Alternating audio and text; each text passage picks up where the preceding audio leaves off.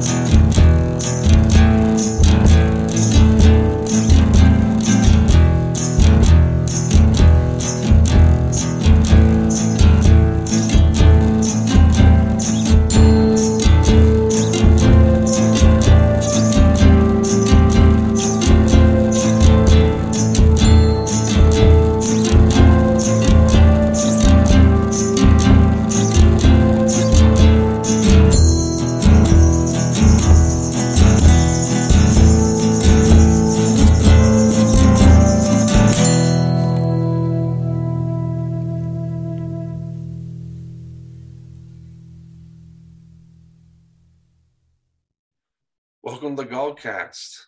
I'm Artocados, I'm Brandon Gara.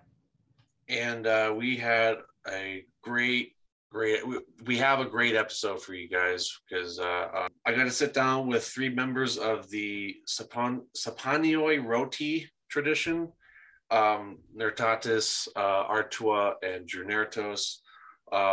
This was a second try because the first time I tried to just talk with Artua and Junertos back when Ricky was my temporary host, and because my computer was, I don't know if it just was missing an update or whatever it was, but it froze halfway through the interview. So the first 40 minutes were completely lost, deleted. So I finally was able to reschedule and sit down with those guys. And then we had Nertatis, who's got this amazing deep voice. So yeah, it was a good interview. But first, because it was just me, Renagara was not able to make it because you are a creature of the night. So I can only schedule that during the day. I am a creature of the night. So before we get into the 12 to 15 hours ahead of us, I think. Yeah. I think Junertos is that was the tricky one, was trying to get him back on because he's over in Australia, I think Tasmania specifically. Really tricky trying to organize with that guy, but it was all good. We had a good interview, and good times, good information. And then because on top of talking about their tradition, we also went over how they develop their rituals and prayers and devotion, and how going through how they do it, it kind of sets a blueprint of how others could apply it to their practice and whatnot. Great. I'm looking forward to listening to it. I'm sad I wasn't able to make it, but unfortunately, being a creature of the night, daytime stuff is difficult for me. Yeah. It happens. But I am looking forward to hearing it. But before we get into the interview, might as well just knock out the next Cenobes's Bolgon virtue, which is do no evil. I'll read the thing from their site, which is: just as the Belgae were comprised of many different peoples, so too should the modern Bolgoi abhor. I don't like that word. Abhor discrimination based on race, gender, sexual orientation, or any immutable characteristic. Those who speak ill of the gods and do not pay them the respect they are due are not to be considered Bolgoi. Those who evade their responsibilities to their comrades, family, and to their personal goals are likewise not to be considered Bolgoi. This one is it actually kind of goes with the interview, which is because what I'm reading here is something that I've noticed in a lot of the Gaulish traditions is kind of the social justice and just standing up against things like racism, white supremacy, uh, homophobia, transphobia, just all of these nasty, horrible things that are sadly still kind of creeping around our society. Well, there's two separate sections to this. There's the first part, which is the discrimination being something that's not tolerated in the Volgoy, which I love. Of all of the modern Gaulish customs that we talked about or talked to, is that they don't discriminate based on anything like that, which for me is a big deal, being both queer as all get out, and gender fluid. So I appreciate it very, very much. It makes for a much more safe and comfortable environment. And I think that that's important, especially when it comes to something as intimate as religion and faith. Absolutely. And even on like the Tautogalaction and Gaul chat on Discord, because I'll go through there and I'll go through the introduction and see, just kind of see who where and who are. Honestly, because I think I've said it before, like I like to go through there and see who has joined that server after listening to us. But another little neat thing I like to do is because in their introduction, they are required to at least give like the general area where they're from. And I've noticed a lot of folks in Brazil have been joining, so that's a really cool thing to see. Just sweet. Yeah. I know we've got a couple people from Puerto Rico, and by we I just mean the Gaulish polytheism in general. Yeah, there's Puerto Rico, Brazil. Just it's really cool, and I like that there's no gatekeeping about where you're from or anything like that. But to your point, you did, the second part of this is just, I guess a word to describe it is like blasphemy, just speaking ill of the gods, which I have personal experience why you don't even want to make jokes. So before I get into that story, your thoughts on the second part. So I really like this a lot. We're going to break it down a little bit while we talk about it. Those who speak ill of the gods and do not pay them the respect they are due are not to be considered Volgoy. So I have I'm of two minds of this. Let me just re-embrace my English language that is my native language and I'm failing at. On the one hand, I really love that because we shouldn't speak ill of the gods. And we shouldn't disrespect them and not give them the respect that they're due. On the flip side, this is a very strict way to kind of like shove in not being able to make jokes or in good humor things about jokes about deities and whatnot, which for me is very frustrating because I come from a Celtic pagan background, like a Irish Celtic pagan background, and I don't know if you know any Irish Celts, but literally their entire mythology is just stories about stupid crap their gods have done. And they have a sense of humor. And I think that, like, for me, we have to remember that they have a sense of humor.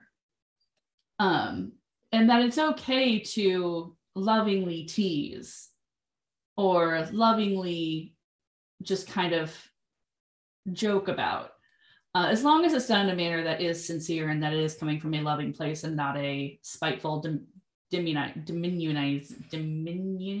No, that's not the right word. Demeaning. There we go. There you go. You got it. As long as it's not coming from an actual demeaning place, because you can't look at the history of any religion and not just be like, what were you thinking in that moment? Like, where did you go from this lady's pretty to I fell off a horse fighting a war and landed on a crow and then fell down a river? Like you can't not look at it and just be able to be like, well, there was a choice made there. Yeah. And kind of laugh about it a little bit. Yeah,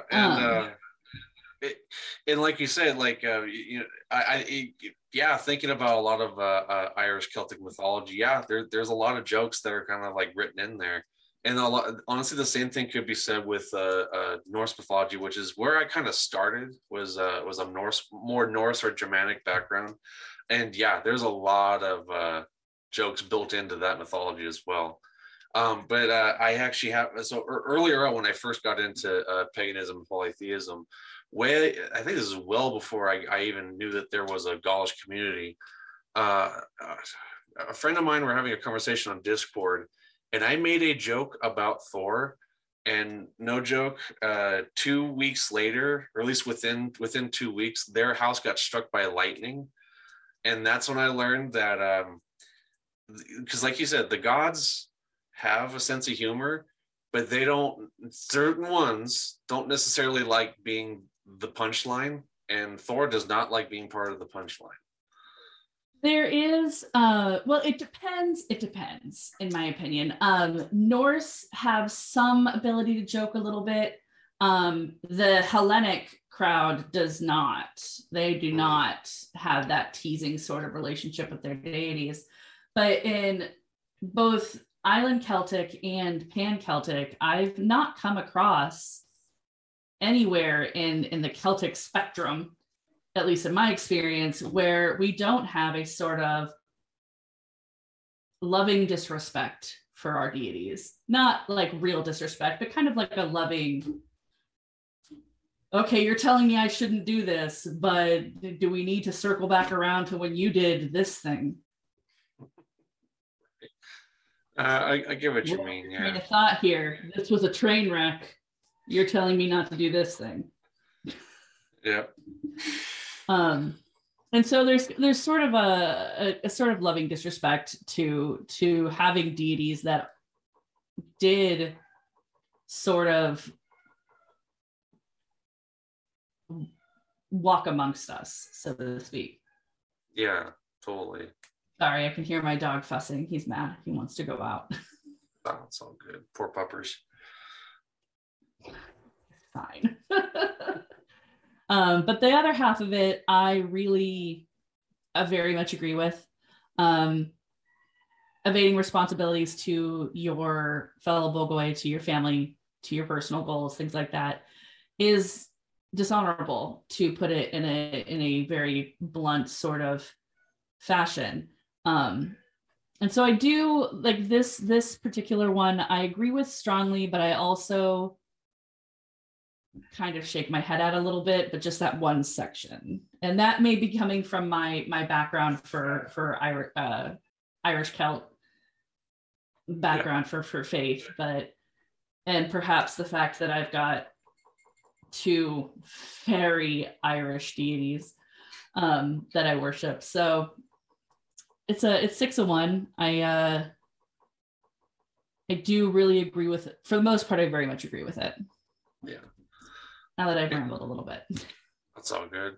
It's, I think, like the key thing with our spiritual path is that it comes down to personal experience, because you like you said with yours, a lot of the insular and the Irish Celtic deities are a lot more good humored, whereas with me it was mainly Thor. I've made jokes about other deities and like not really had an incident, but I think that's kind of the thing about building relationship with certain deities and kind of getting to know them. Like I know Thor likes a good joke, but from my personal experience, he did not like being the punchline of a joke. And actually the joke wasn't even that good. I will not repeat it here. Basically, it was like a poor joke. It was a poor joke from like a really bad roast. It all comes down to personal experience, but as long as you're not like openly mocking, I think that's kind of what the the Bolgoi virtue, Bolgoi virtue is here is that as long as you're not openly insulting or mocking, if it's just like if it's like if it's all in good fun, if it's just good humor, like like you would joke around with like a close friend or a family member.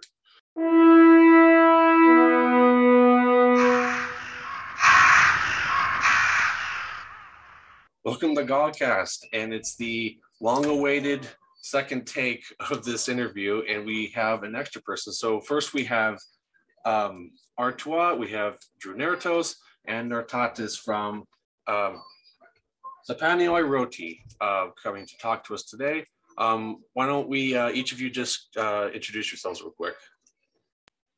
Sure. So yeah, my name is Nartatis. I'm the Atadowinos of Sapanioi Roti, so the leader, the torchbearer. I've been Gaulish Polytheist for just under a year and a half, and yeah, I'm really excited to be on. Big fan. Awesome. Hello, I'm Artois. I am one of the Tanktos of Sapanioi Roti, and I am one of the Watis or diviners of Tuta Galation. I'm Janetis. I'm also one of the Tanktos. I'm also the Abados of Tuta Galation, and I'm also a member of Mental and Bolgon. Right on. Yeah, so it took a while, but we finally are getting back to talking about not only your guys' tradition, but also going into crafting rituals, devotion, and the different ways one could go about it. And we'll definitely do that through your guys' the lens of your guys' tradition. So I think the first one's a fairly obvious question. How did SR get started? Oh, you think that's a straightforward question, but it's pretty roundabout. I came in, when did I come in? I came in actually at the spring equinox, so coming up on a year soon. And it had already been started, and it was kind of a loosely held idea of being focused on Tyrannus and the wheel and the turning of the cosmos into action, and really trying to better the world based on these things, but also on everyday small devotive acts. So shower cultists, baking. I don't know if I don't think baking was part of it, but that's certainly something in my household that we do, making bread and that sort of thing. Just a small everyday acts to show devotion. And for the May Comerton, I think last year, we ended up doing a few presentations on things like that. And as we expanded on those everyday devotive acts and on the idea of action, we at first called ourselves the Samotanktos, the Summer Swarm, which is a great name. I still love that name. But as we focused on the action and the wheel, it kept coming up the idea of, like, even though we had a good reason behind it, the idea of the entire wheel, we're only focusing on half of it by the Summer Swarm. So we became the Tanktos instead of Samotanktos. And we took over this idea of action and rest, and trying to incorporate the balance between Samos and Giamos, between summer and winter on a cosmic scale, into our lives, into our practices. We still retain a good chunk of the original theology, which was based on the idea of Tyrannus actively holding back chaos from completely consuming the world. So very heavily based on the famed Jupiter columns of the Rhineland, a little bit of Brittany, and I think another region that have Tyrannus, or they have Jupiter on top that is generally interpreted to be Tyrannus because of the Gaulish nature of the Gallo-Roman nature of those monuments. And it's him on a horse trampling a snake-limbed giant. And we really we expanded that into this theology of Tyrannus keeping the three worlds where they're meant to be by actively combating the rising up of chaos. And so we've moved to more of this like balance between action and rest in order to not burn ourselves out. Partially, that was a big part of it. That it's you need to have that balance. And so we leaned more into our tenets of balance, spreading joy, and nourishing one's own soul as you work on your devotion to the devil. That's kind of an overview, if you will. That's awesome. That definitely that sounds really cool. Because I remember when they first started a Discord, I think Kuno Belinus and a couple others were. I think you were there too. It was a while ago, but I remember I was drawing the first logo for the Discord. That's right. Yeah. That original logo was me. I love the one you guys have. The one you guys have now. I think it looks a lot better, a lot less busy than the one I had done. But I think it where it is now it's awesome. I'm in the server. I need to get more active in there, so I apologize for that. No, not at all. We loved your original logo. It we ended up commissioning a new one as our theology evolved. But for anyone who isn't familiar, it was this beautiful interwoven like Celtic design wheel with three animals representing the three worlds. Yeah, that was one of my first attempts at knot work, and it's fun. It's also super complicated, so it's something I'm still working on too. But it is. I've tried it too. You're better at it than I am. It took a lot of tries. There was a lot of eraser marks on that page. But last time we talked, Drew Nertos and Artois, you guys were in something, I think you called it the House of the Bull, and that kind of got mixed in with SR. Is that correct? Yeah, I joined SR about 3 months ago.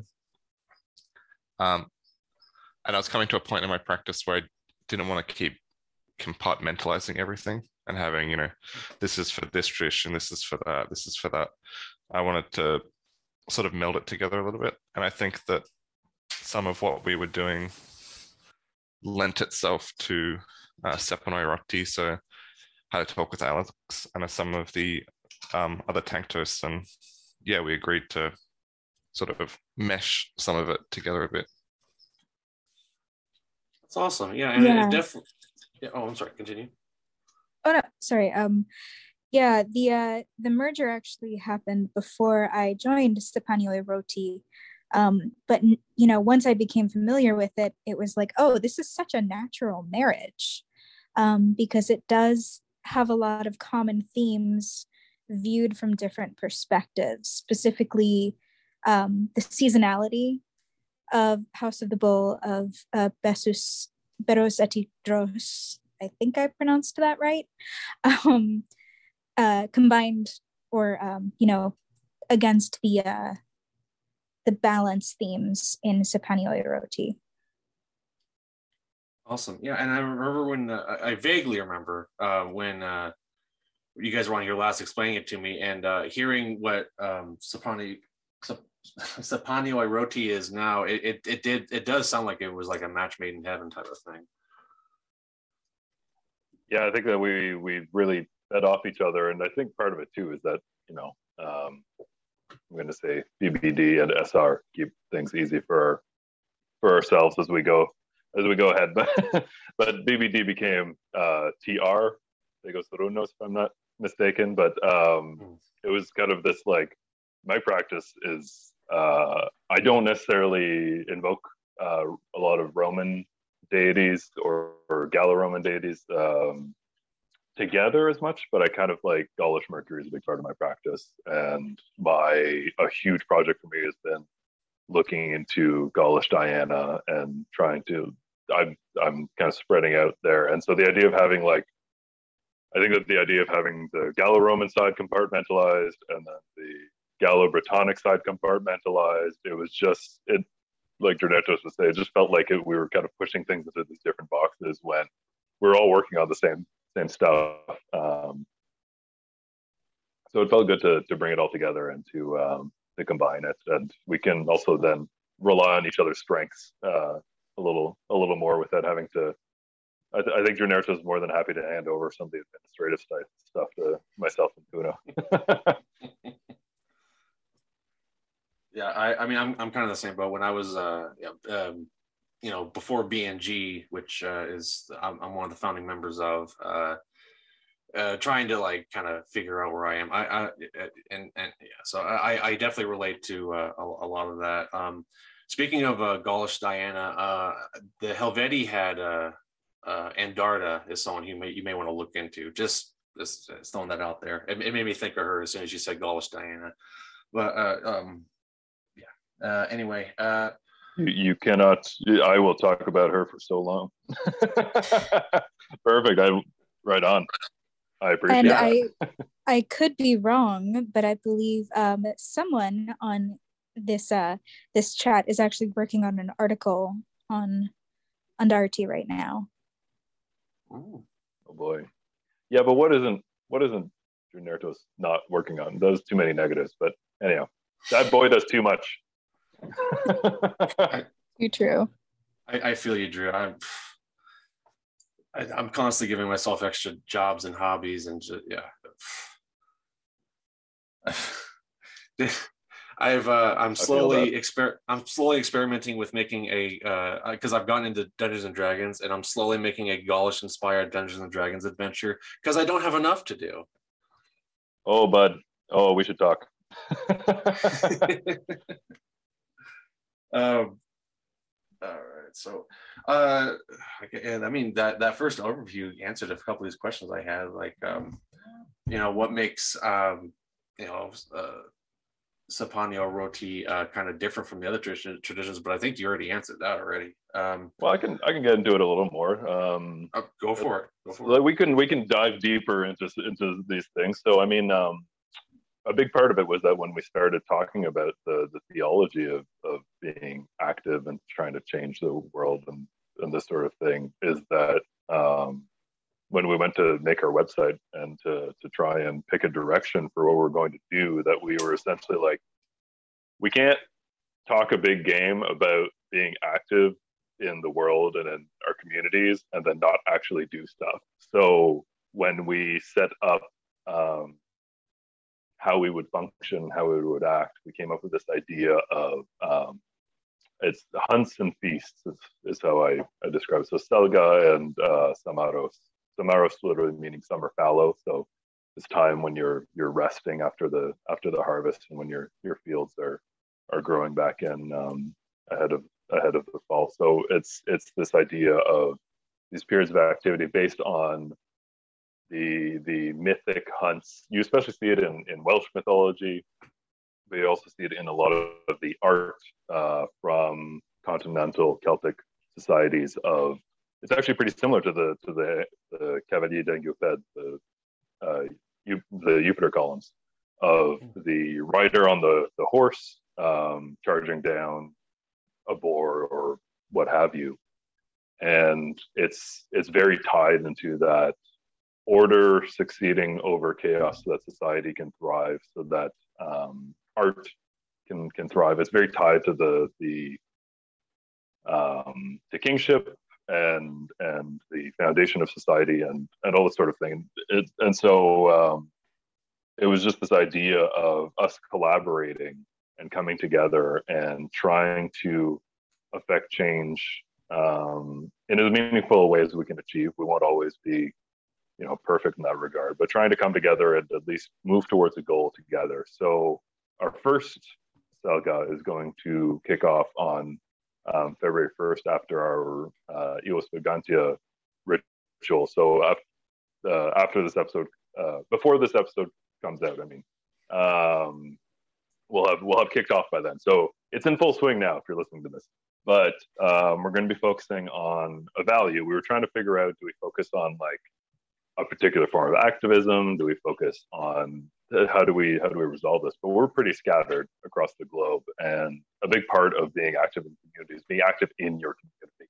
So we decided to focus on a value, and so we focused on oigekatia. Hospitality is roughly the translation. It's one of Sudagluttion's virtues, and yeah, we just wanted to pick something that, regardless of where you are in your life, regardless of what's going on with you or within your community, it's just this ability to as a group look at what that virtue means to us, and whether that's, I really need to work on setting boundaries for myself. I need to work on boundaries in my family. We're all stuck inside together a lot for the last couple of years. Boundaries have been really important, and so that ties into hospitality. But it's also how do I better respect the original inhabitants of the colonized land that I live on? How do I help people who don't necessarily have a home or a place to turn to? So we're all going to take different paths with it, but where we have the chance to overlap, I think we're going to do as much as we can. A few things I'm looking at. I'm really hoping that we can look into house spirits. It's been a thing that we've talked a lot about in the server, and it's something that I'm super interested in. I'm reading Le Couteur's book on house spirits. That guy is so good. If you're not familiar with him, I'm going to try to find his full name, but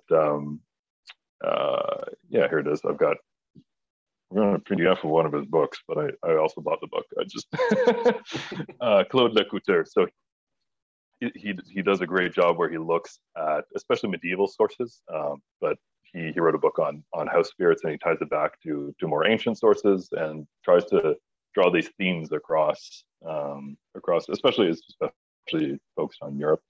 So it's really fascinating to see the different relationships with house spirits, and we want to maybe build that out, and that ties into hospitality. So where we differ is that we hesitated to call ourselves a tradition. We've decided on a war band, Korios, I believe, because we really wanted to have this idea of collectively we can accomplish something. We're not always going to have the energy individually to always be doing something, but as a collective war band, we can each step up and work on things to try and affect change. So Arivos Brigantia, because she's this goddess of the high places, the oppidum, the protective areas. We're going to donate some money to a group that helps feed people just out of this is the time of year that's very cold in this half of the world, the half that I'm in at least, and it's trying to literally put our money where our mouth is, and try to engage in some sort of basic change before we kind of take the next steps.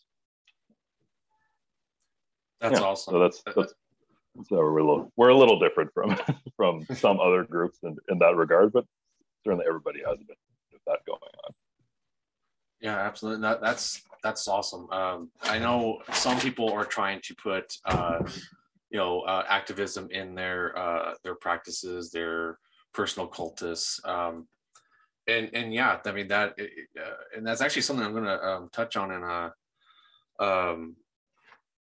YouTube video I'm making here soon-ish. I don't know when I'm going to be able to get around to it, but covering the Gallus Virtue Gala, which courage and stuff like that, and I was going to kind of lean that into activism. But yeah, that's actually really cool that you guys do that. I mean, I know it's like a small talking point for some traditions, but to have that be like such a center focus is that's awesome. It's commendable. Yeah, we're just trying to set a foundation for it at the very least. If you want to talk to Artis Setos from SR, he's been a big driving force behind that. He wrote our webpage on social justice cultists. He's a great resource for it, and he can talk about it for hours. That's awesome. Let me bring my notes back up. Come here. Sorry, my little one's running around naked now. Oh yeah, that sounds a good time. I mean, He's home. It's winter time. Why wouldn't you? Yeah.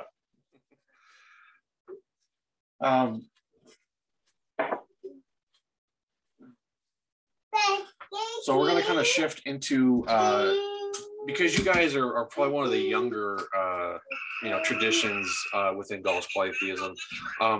Just talking about crafting and creating rituals and devotion and prayers and how you guys go about that.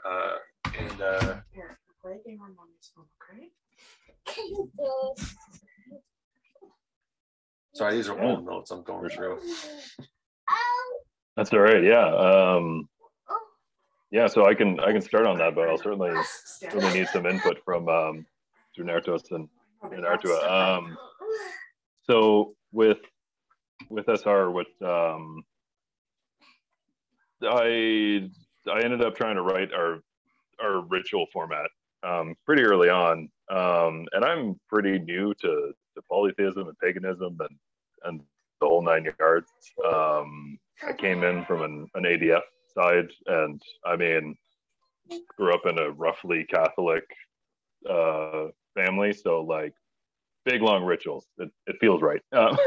Yeah, but we've kind of pared it down. But what the direction I took when I started working on it was really looking at the evidence towards Gaulish cultic practice, and I really got interested in the Romano-Celtic fanum, or the temple. That what it is that it's this core space that in Latin they call a cella, with a door on one side. Every source I've read seems to put it in a different direction. That they're like, oh, it's usually east or south, but no one seems to necessarily agree on it. Maybe I need to dig in a little deeper, but I didn't end up settling on a direction for that. But it has this covered area built around it traditionally. And what was really interesting is that it's generally believed to be for circumambulation. So, for a procession around the outside of the space. And I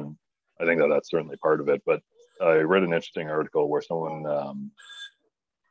in the archaeology world put forward that it was also likely a place to put votive offerings, that the covered area and some of the other evidence around it may have been for people to come and leave offerings either before entering the temple or just for everyday offerings.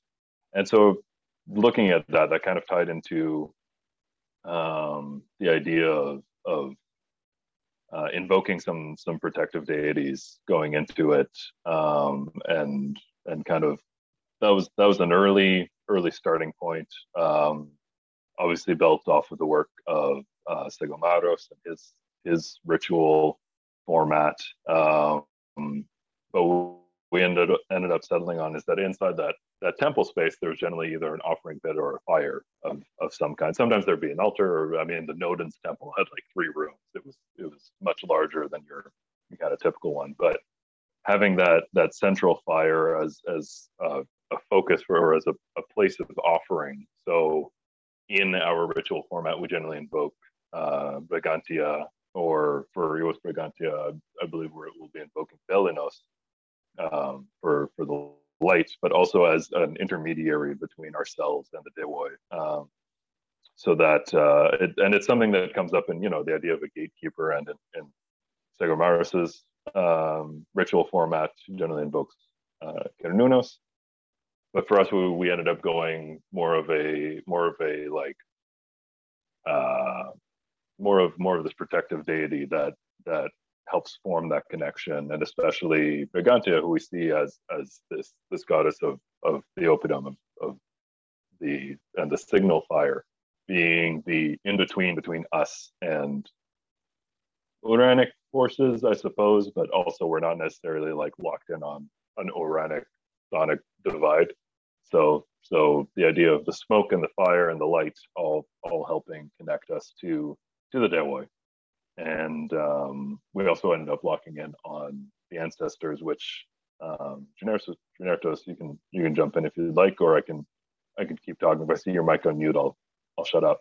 But for the Seni-Saminos, I believe it's more of a Brittonic word for ancestors, and it refers to a collective of ancestors. I don't recall the exact wording, but we invoke them with every ritual, just because they're a very core part of our practice, and incorporating them into our everyday rituals.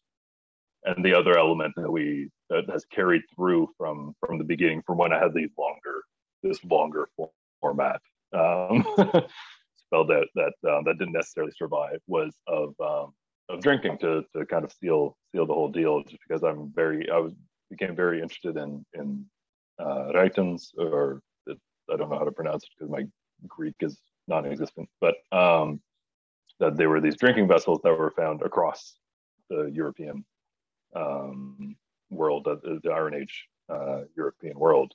And in the Gaulish world, we have less evidence of them, sort of, but it seems to be leaning more towards perhaps things that didn't survive the archaeological record. And we do certainly see, there's a very famous Hallstatt burial. I don't recall exactly which one it was, but where he had like 9 drinking horns on the wall, and the wagon, which ties back into the wheel, of course, with the wagon wheels.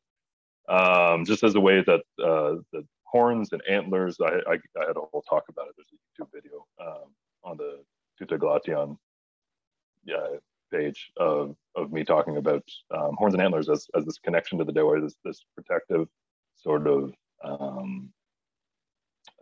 forgetting the term, but this protective element to them, but also this intermediary between ourselves and the divine.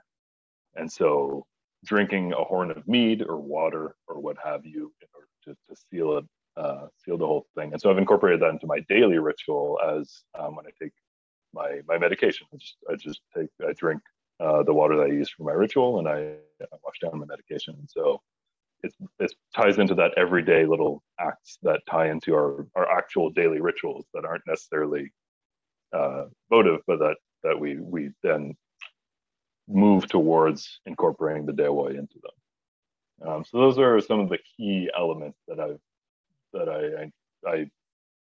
built up, and then the rest of us are either built on or tamped down, because I was getting pretty carried away, and it was going to be a 45-minute daily ritual. But I'll hand things over to either the rest of the crew if you want to add on that, or because that was just a bit of the background on it.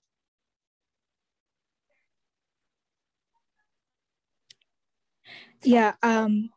So I'll add that as one of the Tanktos, one of the things I like most about Sapaniole Roti's rituals, because I guess I should start by saying I'm kind of the opposite of Nartatis in that ritual doesn't come naturally to me. I wasn't really raised in any faith tradition, just kind of generically Christian, like a lot of American kids born in the 80s were.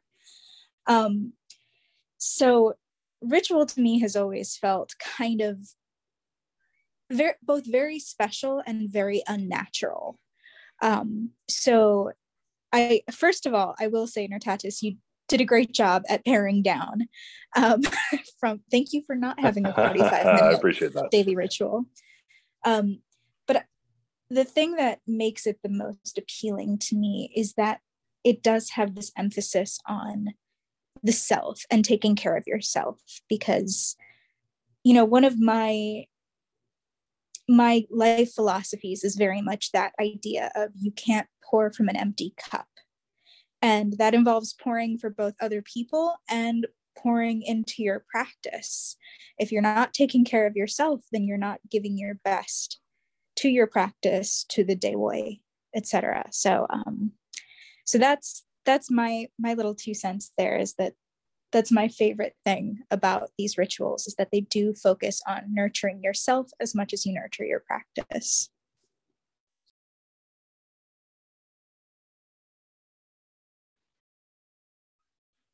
Yeah, that's awesome. I remember when I talked to you guys last time, we kind of went on a discussion where, because I know Drew Neritos and you, Artua, you kind of were on, like Drew Neritos, you're more about like, you know, writing down the ritual or the prayer or what it is beforehand, kind of like mapping it out. Whereas Artua, you're more like me, where I kind of like do, like I perform it in the moment. I kind of do what feels right, type of thing. I mean, how has that changed between? Has any of that changed between now and then? Are you more like on the fly, winging it type of thing, or because I know, like even though in BNG we also have based our ritual format on Segamaros's format in his book. I still kind of do things on the fly though, when I try to do just small little rituals throughout the day. I try to do it, you know, based on what we've come up with, but it's very less formal, I guess. Is the best way I can describe it. I mean, are you guys still very much like that, where just you like to, you know, write it down and go by the book, or are you more or art, are you still kind of like winging it type of thing? I would say that I probably wing it roughly a little bit more. Yeah, I follow a set sort of structure.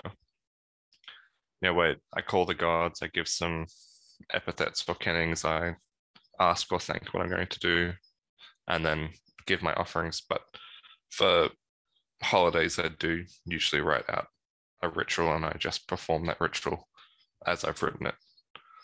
But daily, I sort of just pray to whoever I'm feeling like in the moment. Yeah, I think appropriately, we've probably both found a little bit more balance in our ritual practices. And, you know, Drew, correct me if I'm wrong in saying that, but I still operate mostly on the fly. Not even so much on the fly as instinctively. You know, it's thought out, but it's not thought out in advance. It's very methodical in the moment, letting my gut lead me, letting my guides lead me. But I do operate a lot more within the framework of the rituals provided by Sepanyo Roti. You know, start with the cleansing, then the sanctification, a sacred fire. There's the workings, the invocation, and the closing. I think I mixed up the order in there a little bit, but that's, you know, it's a fairly simple recipe. It's a little bit like cooking. Once you know the rules, you can improvise a little bit more. So I didn't notice if you got them out of order. So, but I'm still learning the rules of cooking, sadly. I'm bad at that improvising. I am someone who likes having things written down ahead of time, but I ended up, since I know the format a little better, having worked on it and tweaked it, I ended up freehanding one for the for Guillemolitis, and that ended up being a really intense experience. That was very rewarding. So I think I have it in my future to freehand them a little more, at least when I'm not on camera. The one on February 1st, I've got that one written down. It's a little more, less room for pauses. But even in my daily ritual, like I have kind of a script that I'll follow. But today was kind of a weird day, and I just kind of stopped and spoke from the heart a little more than kind of my usual script. So I've also been trying to find a bit more of a balance between the two. And paring down the length of the ritual has certainly helped with that. Yeah, that's kind of the lesson I had to learn too. Because when I first got into polytheism, I actually had a little journal where I would try to write things down, and yeah, it got very drawn out, and it was difficult to do on a daily basis. Then it turned into just full on instinct. I just did what felt right. and I did have some really good experiences that way as well. But it also just felt like really, really informal. So it was trying to like what you all said. Like it was trying to find that balance. Like what I do now is a lot different than how I was even I don't know, like 6 7 months ago when we recorded this the first time. I do have a little bit more structure, and a lot of the nuances I'm trying to kind of apply more. Like you mentioned earlier, Nertatis, there's kind of a discussion on which way your altar should face. I know in BNG I think we've established that it should face east. Unfortunately, the way my house is set up, it's just not possible. So it's facing west. But I think what it comes down to is it's mainly about intent. The gods are very understanding. Like they get it. They're not like, well, you didn't do it exactly how it is written down. Holy shit. No, it's just they're very understanding is what is my experience of it. But it is nice to try to do it, the right way. Well, it's interesting because I mean, if we look at the inspiration for our practice or the history of our practice, the tribal nature of it meant that from one group to the next, there was some consistency between the druids who were responsible for passing this on, I'm sure, since they likely met up yearly or what have you, depending on sources. But I feel like the idea of those tribal practices being so diverse lends itself to really just trusting your instincts, trusting your gut, and following it. I mean, that's I was always hesitant of divination, but making my own runas and just learning to use them as a way to trust my instinct and to lean into that a little more. I think that's really helped me build that confidence to go and freehand ritual a little more, and to, I think that what we're trying to achieve is making sure that we pay our respects and we don't necessarily forget something that we feel is important. Maybe in the moment we get distracted and we forget about it. So we try to have a bit of a script, but in every ritual, I think we're just trying to speak from the heart and to be as present and as honest as we can, coming before the Dewa and putting that out there. So yeah, I think that's kind of that balance that we're trying to find, and I think we'll always keep kind of tweaking that. I think it's forever. And it's funny that you say the way your house is laid out, because I did do that thing where I was like, oh, okay, I'm going to face it east, and then I get to my altar. Wait, it points north. What am I going to do? I can't rearrange my whole house. Like, it's only so big. Right. So yeah, a little flexibility.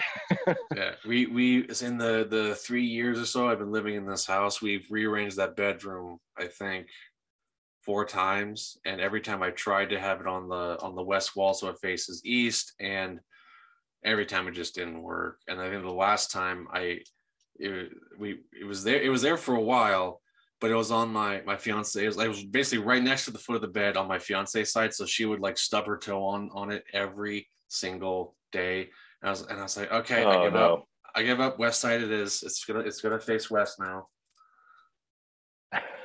I know that feeling. Yeah, we just rearranged our room, so I know that exactly. It actually feels really good, and that ties into earlier I mentioned trying to build house spirit cultus, and I think that part of it is that it just feels right when it's in that spot. And you kind of have to rely on whatever the Tegatis might maybe guiding you a little bit, and saying, this is a better spot for it, because I have my main altar, and then we have a bookshelf, a built-in, that just seems like a place where, someone must have sat in front of and read a lot before we got the house. And so that's going to be where I expand my ancestor practice, and also an area for the Tegatis. And I've been trying to listen to them a little more in that sort of and how I lay things out. I've had a few spots for altars that I'm trying to commission, like a really cool shelf that I'm going to make it to a second altar, but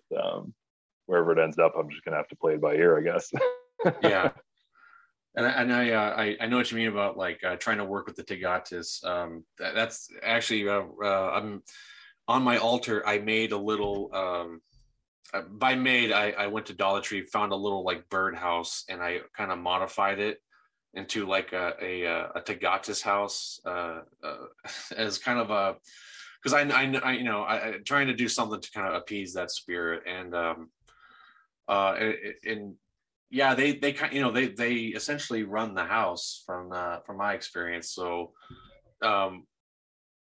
yeah, it's something I kind of forget, like, okay, you know, I yeah, after that last time, you know, reorganizing the room, and I was like, okay, it's just gonna be here, I guess. This is where the altar needs to be, is on this wall. So Yeah. I know we're going down a tangent a little bit, but it's funny you mentioned the house, because I did a ritual to Nensuelta at one point, who isn't necessarily a Dewa who I'm devoted to. I've done a handful of rituals to her, and my wife went to IKEA and found this little metal house that's a little tea light like holder, and it was perfect. You put a little thing of incense in there, and it comes out of the chimney, and it's just perfect. Like, it just works so well. And I know I didn't really settle on a relationship with Nensuelta, but I had it on the shelf and I was looking at it, and I was like, oh, this is perfect for the Tegatis. Like, it's a little house. Like, that's exactly what it is. And no one seemed to mind that, you know, borrowing it from its original intent. And so yeah, I get it. It's nice to have that little iconography, just saying, you guys are in charge of this. I had a problem with my house where I was getting really frustrated, and I think I said out loud, like, oh, I hate this house, and I immediately felt so much regret and just went and apologized and made an offering to the Tegatis. And I think we're cool. I think we're good. But I immediately was like, I don't mean that. I'm sorry.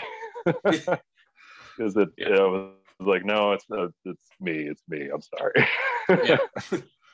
Yeah. I same thing. Like, I'm just getting frustrated because the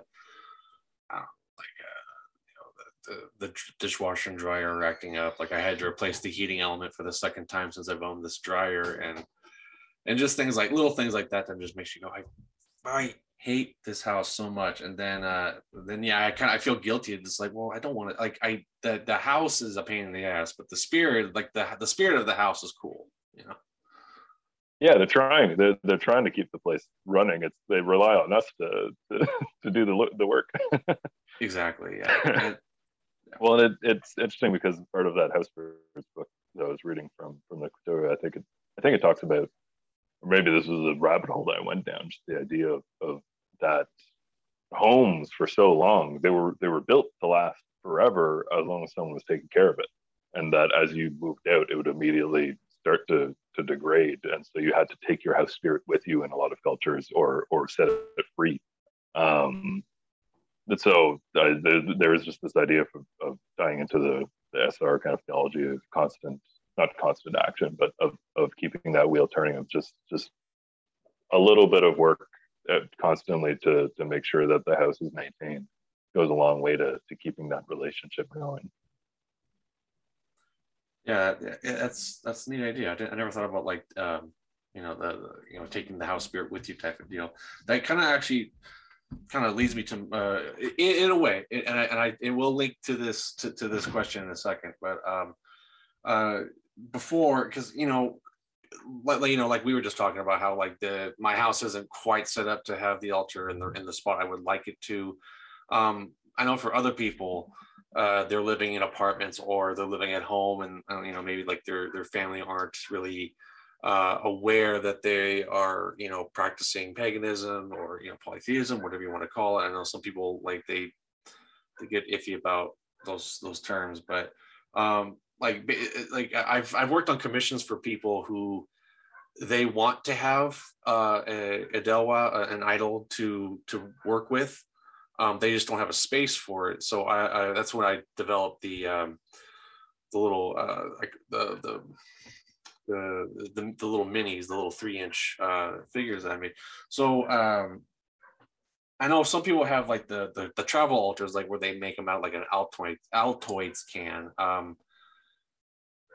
are there any other ideas that the three of you would have for people who need to like do like maybe a travel or an improv or like a kind of discrete kind of worship area? So I actually have a lot of thoughts about this, having come to polytheism initially from the witch community, and of course a lot of people currently getting into witchcraft, whatever pantheon they may adhere to. They tend to be very young right now. There are a lot of people who are still at home with their parents, are living with family, people who maybe aren't so supportive. So there's been a lot of creative thinking about how to function, quote, in the broom closet. And I think a lot of that translates really beautifully into pagan polytheist kind of situations. So obviously the small Delwa that you offer, something like that, is ideal. Also the idea of little figurines, you can find little ceramic, plastic figurines, anything. If you worship, say, like I venerate Sirona, so I could always find like a little plastic snake, that just looks like a toy, right? It just looks like even a snake bracelet, a snake charm, something someone could keep on their dresser, and it would just look like part of whatever they have. In terms of other things people keep on their altar frequently, of course, we see like candles or incense.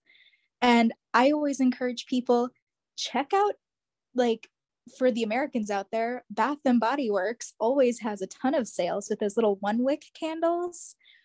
Pick one that has a scent you associate with that deity. Your kind of judgmental roommate is not going to question why you have a vanilla bean candle on a counter in your room, right? They don't know that that's what you're associating it with. And one of the things I always suggest, if people are into plants, I find that keeping plants is a really nice devotional activity. It's a little bit less traditional, but it's another thing that no one's really going to question why you have a house plant. And if you care for that house plant as an act of devotion, wherever that house plant is becomes your altar. You can put a piece of amethyst in there and say you saw it on TikTok, right? No one's going to think, oh, this is obviously an offering to the house spirit that lives in this plant. They're just going to think, oh God, why are they watching so much TikTok? Like, so those are some of my suggestions. Yeah.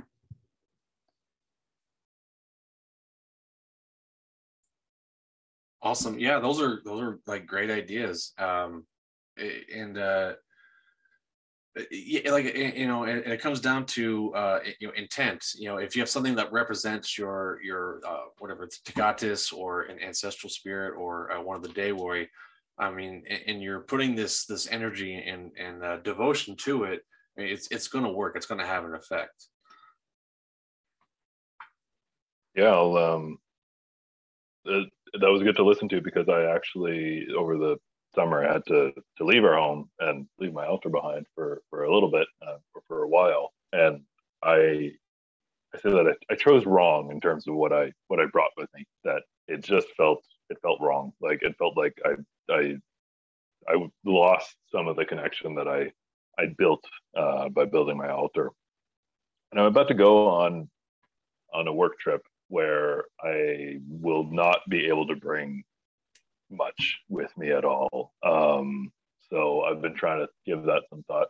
Renatoris did send me a little stone that's a Rhenus Pater idol, because Renatoris is exactly the number one spokesman for Rhenus Pater. And I don't necessarily have like huge connection, but it's a really handy little travel piece that I was saying, the fire, we asked Brigantia to pass our prayers to the Daewoi. I could see Rhenus Pater being asking him to be that intermediary for me if he would. So I might work on that a little bit leading up to making that choice. I also have some runas that I'll be bringing with me. I've carried some on me in the past as a way to, so that I don't necessarily have them out, but just have them on my person.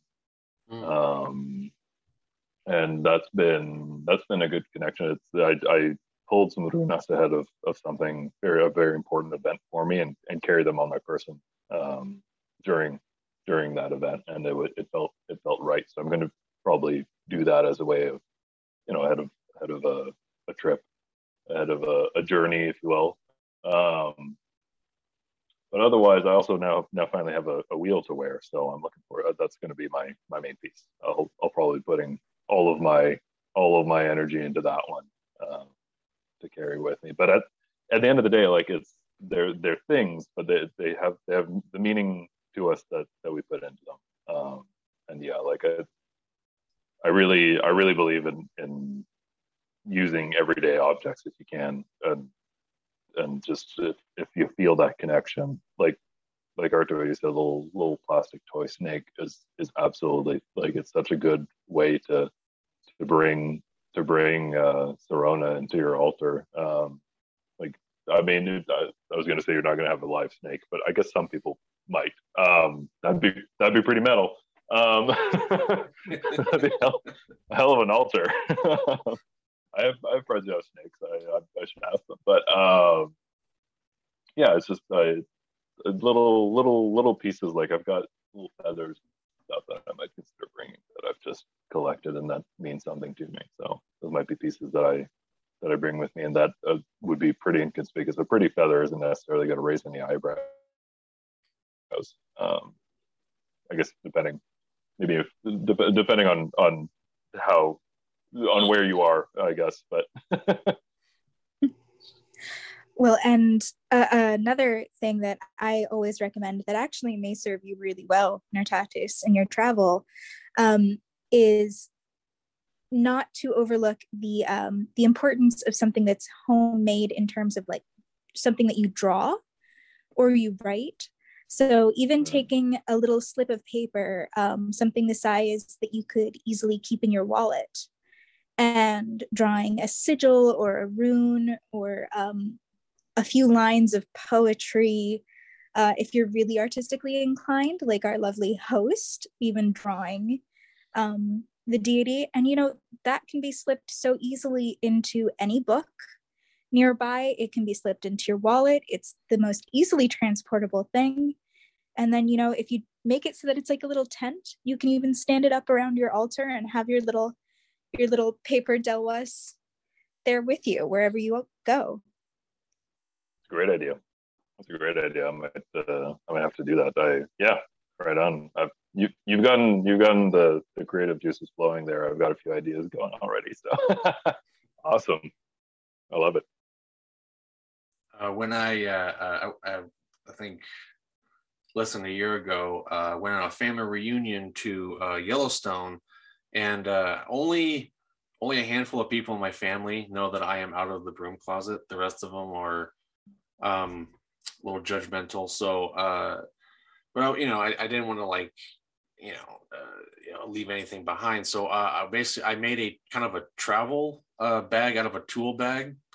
My family knows that I carve wood and things like that. So it was very easy to kind of slip under the radar. But like in this tool bag I have, I was able to fit my tarot cards, my runas, some incense, and when I got there, after we set up the tents and all that, I found a small stick, and I just took the bark off of it. I took a Sharpie.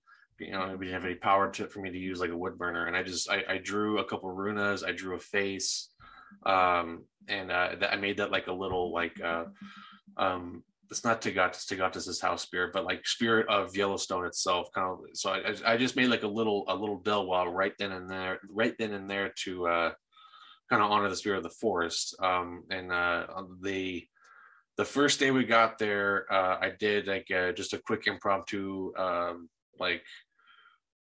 ritual / prayer. It was very informal. Just for our safety and our well-being, because Yellowstone is a very dangerous place. I might have it over here somewhere. Where is it? Where is it? She's got it here somewhere. They actually at Yellowstone they actually sell this. It's a book that documents all of the ways people have died in Yellowstone. Oh, nice. Yeah. Is it like going to the museum where you only hit the gift shop on your way out? Or is it we've looked at it on the way in, but we actually bought it on the way out. So she had something to read for the 9-hour car ride back to Eastern Washington. But so we were very aware how dangerous it was. We just didn't really know the details until we were leaving. We're like, holy crap, we could have died like this way, and this way. Probably wouldn't have been the most comforting bedtime reading in those tents. You would think, but my fiance and I, we love like watching true crime stuff and scary movies and things like that. So it actually would have helped her out for some reason. But anyway, but the day we left, I made an offering to this little impromptu Delwa I made, and I thank the spirits of Yellowstone for having us and keeping us safe and having no one being eaten by a bear, because there were a lot of them there, and for a safe trip back home. And so there's that experience for me. That's awesome. That's pretty excellent. Yeah. Amazing place. If any of you ever get a chance to go, just breathtaking sights. But yeah, don't, if a sign says stay out, stay out. Yes, Good I've advice. heard that about. Yeah. Good advice. You don't get boiled by a. Sorry, go ahead. I was to say, I was lucky enough that I think it was my Delwas you were working on that trip. Arto. I was. Yeah. Yes, because you sent me a little souvenir from the park that I still have up with all of my Delwas up That's here right. on my altar. That's right. I remember I had my portable Dremel that was battery powered, so it still had a bit of juice left. So when we were visiting, I sat down and I was showing my family the Sarona that I had made, and they were all oohing and awing at it while I was working on. I can't remember one of the other ones I did. But yeah, I was working on your commission while I was there. I forgot about that.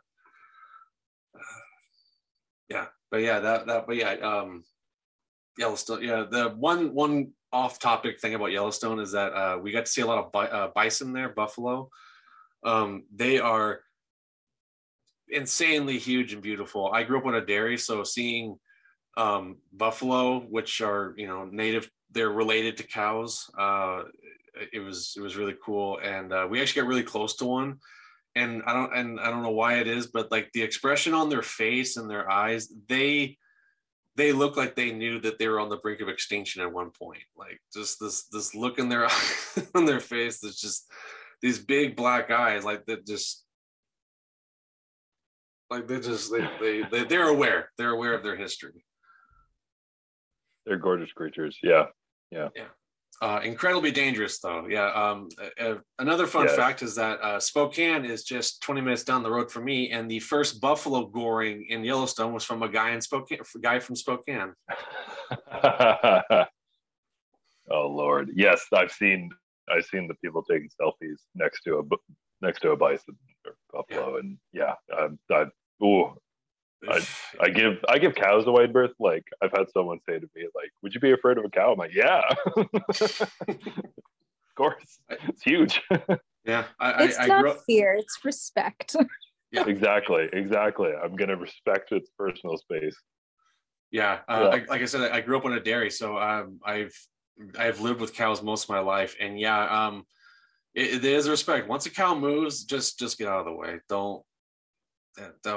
You're not going to outmuscle a cow. I'm sure people have tried. Oh yeah.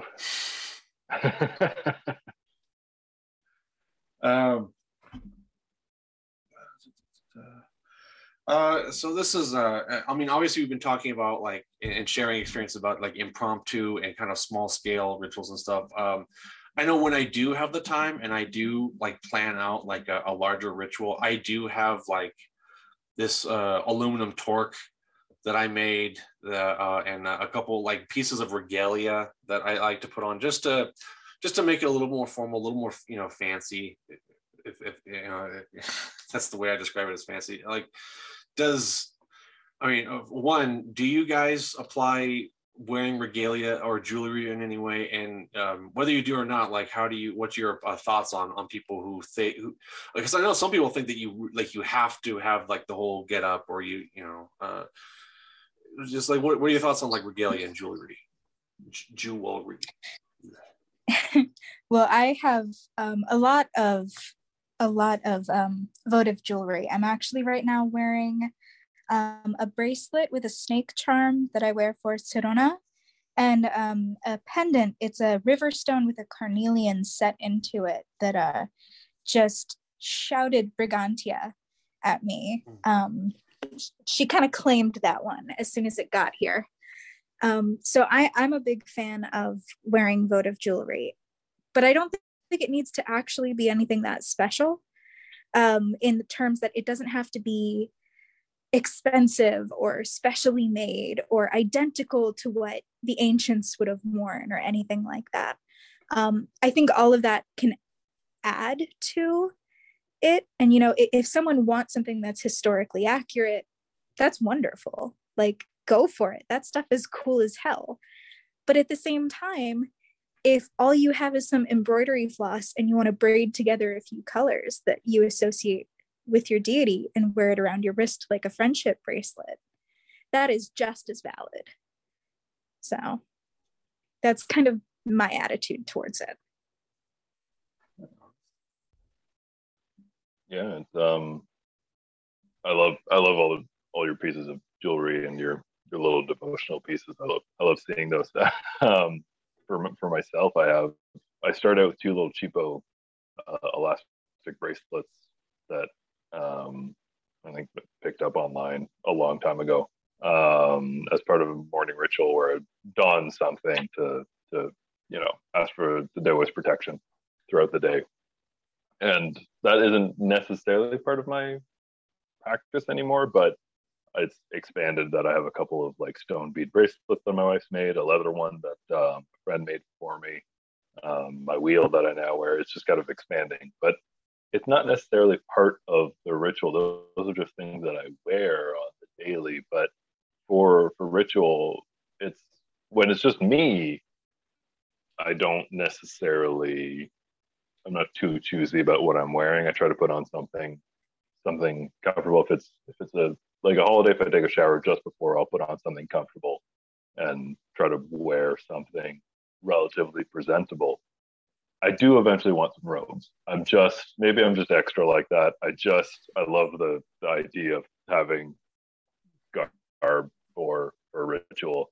It's especially when I'm doing a ritual on camera that I just feel like I gotta look the part. It's a little bit of imposter syndrome, I'm sure, but like that adds to it. But I don't necessarily have anything right now that I wear particularly for it. There's been a lot of talk online about veiling, particularly from the Gallo-Roman side, that it was part of the Roman influence that came in, and we don't necessarily know that anything previous to the Roman writings about what Gaulish ritual. Not stated, we don't know anything about it, but we don't necessarily know if veiling was part of it before the Roman influence. So it's something that I've thought about, and a lot of people say that helps them focus on what they're doing. That at the very least, the act of putting something on helps them essentially.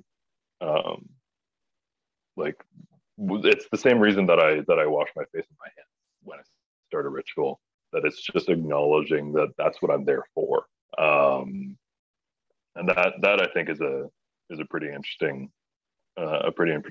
take on it, and that's something that I've considered doing or incorporating into my practice. It's not something I've necessarily incorporated yet, but it's something that I'm really interested in. And if I ever get some robes, then yeah, I'll definitely be rocking those. But maybe that's just because I like metal a little too much. That might be a little bit of that influence coming in, I'll admit. But I think the idea of wearing something for a major, yeah, exactly. So something for a major ritual, like a holiday that has significance, head to toe, wearing something for that task. I've never experienced it, but it seems like something that I'd like to try. But I don't think it's necessary. Drew Nitros, you got any thoughts on that? Yeah, I don't actually have any jewelry myself. I don't really wear any before I became, religious or anything. So it's fairly just didn't really seem like it fit. But I recently got engaged and have been writing out and planning a ritual to ask the gods for blessing. So my engagement ring, I guess, will be a devotional jewelry in a certain way. Well, congratulations, first off. And actually, when you write like something down, like for a kind of a wedding thing, because my fiance and I are planning on doing like a small scale, just probably like her and I, maybe a couple of people, like ceremony, and I want to write out something. I'm just not sure how. I'm not sure how a Gaulish wedding would be perform. So yeah, I mean, if you got any like tips or something like that, you just like DM me those. Yeah, for sure. And two more questions before we get off here. I know we've been on here for an hour now, so that's great. I remember the last time we, part one, or the first time that we tried recording this, Artua, I remember you, at the time you were wearing, I can't see you now, but you were wearing a veil, and you talked about veiling, and that was actually a really neat discussion. Do you want to kind of go into veiling? Yeah, I'd be glad to. So veiling, for everyone who doesn't know, anyone who's listening, is really essentially just the act of covering your head. It doesn't have to be any specific style, any specific item. It can be a hat, a handkerchief, an actual veil. And the purpose of veiling is really twofold. It's meant to kind of protect your own energy and protect you from anything external to yourself, act as just sort of an extra layer of security. And it's also meant to be kind of an act of piety, covering your hair. Think about the way that Muslim women cover their hair, or Christian nuns, anything like that. So there's a very similar vein. And it's something that you can do not just in a ritual setting, but also on a daily basis. I have a lot of issues with anxiety, and sometimes I feel more secure going out into the world just with that extra layer of protection. Just knowing, okay, I'm covered. I took this moment to kind of connect to my own guides, to the spirits, to my ancestors, to the Dewoi, in covering my head and asking for their blessing. And you can use anything. I've used headbands before to veil, anything that covers your head in any sense. Again, on the topic of people who are still in the broom closet, there's no reason you can't use a decorative barrette or a hair clip or a hair tie, something like that you've put the intention into. This is going to protect my energy. Wearing this is an act of devotion, an act of piety. I'm going to, use it in that sense. So veiling is something that's, I think I've seen more frequently in the last few months in a lot of different communities. And it's funny you say that, because since we had that conversation, I had gotten into the habit of wearing, and like my little icon on my social medias now is that little drawing of me with you do, because commonly today I didn't do it, but I wear a bandana which kind of covers most of my head, and it gets my hair out of my eyes, but I also deal with anxiety, and yeah, it really does help, you know, in a weird way. So it was just funny because when you explained it the first time, not long after that, I just started wearing bandanas everywhere, to mainly just keep my hair out of my face. But it was really cool to know that there was a like a more spiritual feature to it. Yeah, and I realized that the two examples I gave historically were both female. But yeah, there's a long history of men covering their heads too, not only in liturgical situations, but think about how Sikhs wear their turbans. You know, there's a long history of that. And whether there is some supernatural, you know, protection going on, or it's just the comfort of taking that moment while you put it on and thinking, okay, I am protected, I am safe. It's really powerful. It's a really powerful, very easy everyday thing you can do. Absolutely. And I know and like you said, some of the examples you gave were like you know, the Sikh and Islam. I know and there's examples of it in various different cultures. Like when I wrote my article on the Germanic goddess Nerthas, she's described as a veiled goddess. So it's not just part of like one of the big three Abrahamic religions. It is a very multicultural thing, and also, like you said, it's not just a man woman, or not just a female thing or a woman thing. Anyone can do it. And then lastly, you brought this up a couple times there, Tatis, is the fact that beforehand you would wash your hands or something like that. I typically will take a full-on shower before I do any kind of like bigger ritual. At the very least, yeah, wash my hands or wash my face.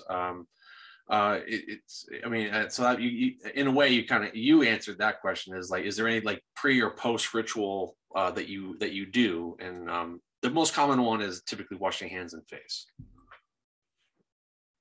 Yeah, so I generally try to take a shower before a ritual if it's a larger one, if it's like a holiday and this sort of thing. Yeah, I just don't feel like I can focus otherwise. Like it's like getting into bed after like a long day of heavy labor and you haven't taken a shower and you're just like, oh, I'm getting sweat all over my sheets. This feels gross. Like, so I want to feel like fresh when I come to my altar. And doing the dipping my hands in the water and rinsing my hands. And what I do is I rub water. I'm gesturing with my hands. I have my camera off. I warned you ahead of time that I speak with my hands a lot, but I rub the cool water on my eyes, and that particularly gets me like in the moment. It's my preparation ahead of ritual. I don't have a good wind down, to be honest. Like I do the drinking the water. That generally symbolizes like I don't do it at the very end of the ritual, but I feel like it's something that is actually missing from my practice, from my format, if you will. So I'm curious to hear what other people might have to say.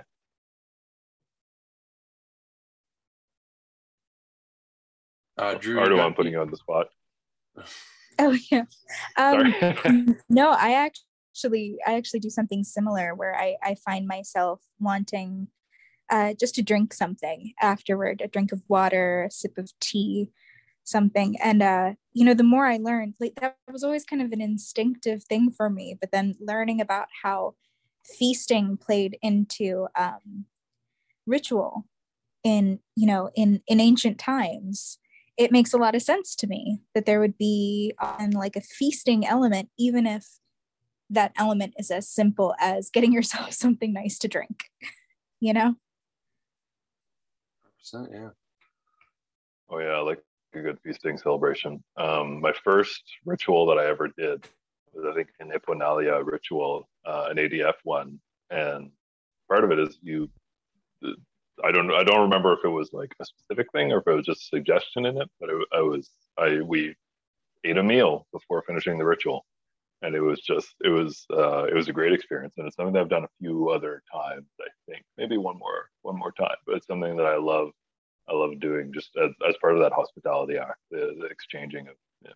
I like the idea of having a meal with the Dewa, that you've invoked them and they're there for it, and then you thank them for being there with you when you're done eating. I love it. Also, just love eating, but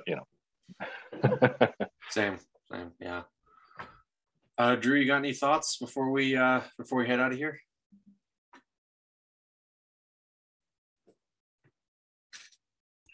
I think Natatis and Artua are quite good at covering all the bases. And I was trying to get you to talk a bit more, but Natatis and Artua are very informative. But yeah, like, is there anything maybe you can, like, something that you do before or maybe after a ritual or a prayer or something? For me, one thing I do always before my prayer is I have a little bell that I ring. And I think over time, my brain's just sort of associated that with ritual time. So it just puts me in a state of calm and ease.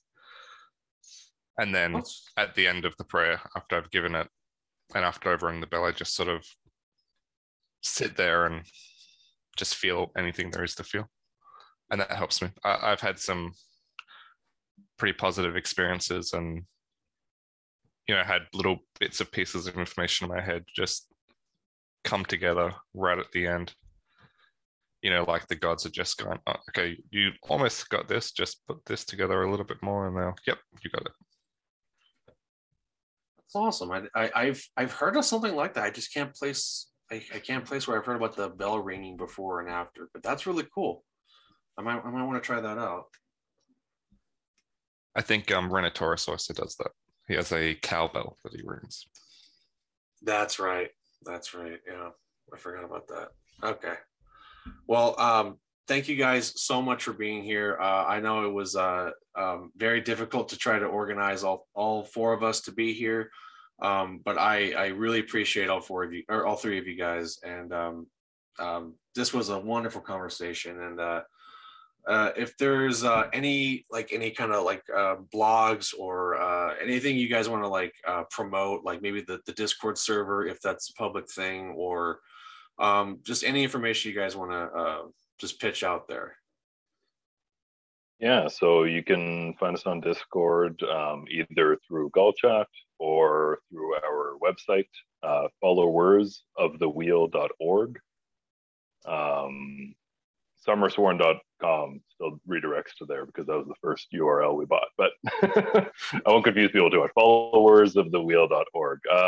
But yeah, we're pretty active on Discord. Our website has some good info on it too. We're going to put up some new content before this podcast airs, so hopefully we'll be able to keep adding to it over the next couple months and keep adding fresh content. But I really appreciate you having me on. It was a great conversation. No problem. It's good. I listened to a few episodes that I missed before coming on, but it's a great podcast. I really appreciate it. No problem. It was an honor to have you and that lovely voice of yours on. I know everyone comments about how just how beautiful that voice is. They keep making me do rituals. I don't know what I'm doing, but I think they just want to hear me. that's probably I would say that's what it is. But anyway, thank you one more time for all three of you guys, and I will keep you all posted of when this comes out, so you guys can share it, let people know that it's about to air. But yeah, thank you again. All right, I'm going to stop recording.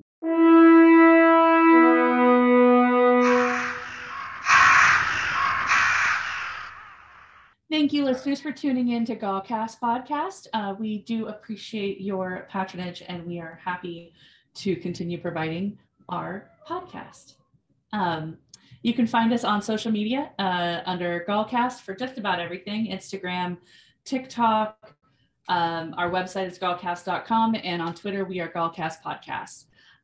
So please do make sure that you tune back in, and thank you for listening. Thank you guys. Take care. All right.